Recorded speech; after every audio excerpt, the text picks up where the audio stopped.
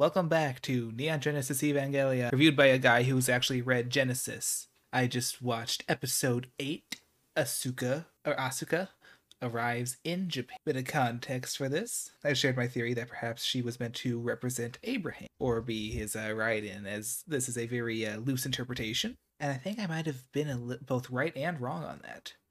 So, I'll go and explain how. So, give you a quick recap of the episode. In this episode, we meet one of the second children, I believe. I think Shinji's like the third children, and these are the children are the ones who can actually pilot Ava's, and she's able to pilot Ava Unit 2, or Ava Unit 02, whatever you want to call it. The episode's pretty straightforward this time round, though with some new interesting stuff. Shinji's going with his friends and Misato to go and meet Unit 2's pilot, Asuka, who's coming over from her native Germany to assist in the fight. This pilot, Asuka, is a very confrontational and fiery personality, quite the opposite of Shinji. Shinji's revealed to be a bit of a celebrity to the other, I suppose, people working on the Avas. I'm not sure what specifically people they're talking about, but Kaji, the man that she's traveling with, explains this to be the case, because apparently he had an incredible synchronization rate with his AV unit, far more than anyone else did, which is much to Asuka's frustration, as she's a competitive spirit. While being transported, they're attacked by an angel who seems to be searching for something. They assume, obviously enough, it's the Ava unit, and Asuka gets excited to go ahead and make use of hers, and she forces Shinji to come in with her to help her take down the beast and prove herself to be elite. And for a while, the battle seems to go okay. They do pretty competently, but then they get knocked into the water because they're being traveled. I should clarify, they're traveling by sea. This whole armada is sent to protect the Ava unit, and then the angel that's attacking proceeds to attempt to eat them inside the Ava unit, because it's a particularly massive angel. Now, of course, like all AV units are connected to these cables to give them their power, rather than being able to move on their own. And this cable they decide to use as a sort of fishing lure to defeat this angel. So to destroy it, they take they decide to ram two battleships, automate them to like fire into the angel. Well, whenever they're able to get its mouth open, because they basically start seeing the ships and then prepare them to fire. They, of course, evacuate the whole crew, and Shinji and Asuka have to fight their way out of the thing's mouth to get it to swallow the battleship so they can then shoot its insides, killing it. While they're doing this, Kaji, the man traveling with Asuka, abandons her, and he heads off to Nerve headquarters. Shinji and Asuka are able to actually go to a level of synchronization together to force the Ava to open the mouth, allowing the battleships to get in and escaping with their lives. This level of synchronization is something beyond anything they'd seen before, and seems to be inspiring things that are to come in the future. Kind of another setup episode, I suppose.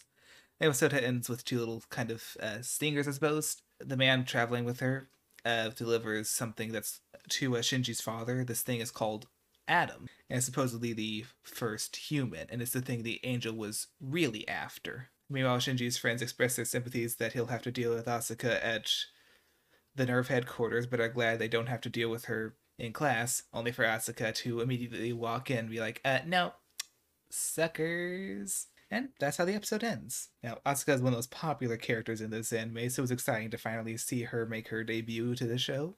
And I feel a little vindicated in my belief that she may be a representation of Abraham, especially this more excitable spirit. And I'll say this, I feel like instead of being Abraham, perhaps she's a small amalgamation of his traits, but she's got more of a fiery spirit like Esau did, or Cain did. And she also has some traits of Noah, arriving by sea, with a pilgrimage much like Noah's, where she's settling into one place, Tokyo 3, instead of traveling many places before finding the land that she is to live in, like Abraham did.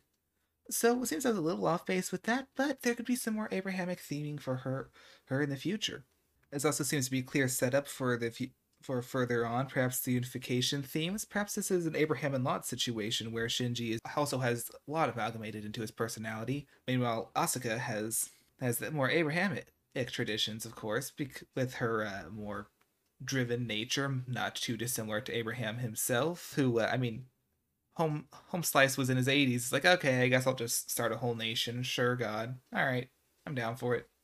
I'm feeling, again, feeling vindicated in that. Feeling vindicated. Perhaps even this does have some sort of Abraham and Sarai type relationship, with Sarai being a bit of a troublemaker in the Genesis light novel. And I will say, it seems like they're referencing one of the sequel light novels, Jonah, and of course them getting eaten, like they're having to blow their way out of the belly of the beast, so to speak. Hey, bit of a interesting little reference there. I hope they follow through with it and they do well with it. As for other themes, of course, you have Adam, which has been actually been mentioned, like they've screened the name Adam multiple times in the theme song.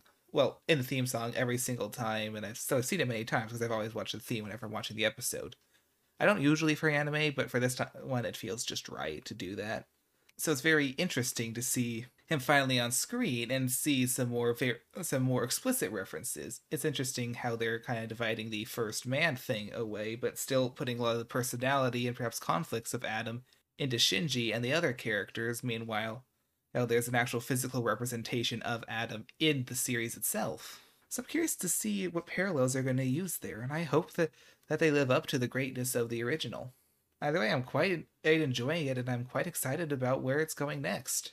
So, say it with me now. The only thing to do now is to watch the next episode. Please like this video or give whatever equivalent you have and whatever service you're using to listen to this. Go ahead and give me a comment if you can. Let me know what you think. Let me know your own personal theories. Make fun of me if you want. Praise me. Treat me as your new god. Subscribe or follow, whatever it is. Go ahead and do that so that you can catch the next one of these. Yeah, that's about it for me. So, this is G-W, wishing you good night, good day, and good friggin' bye.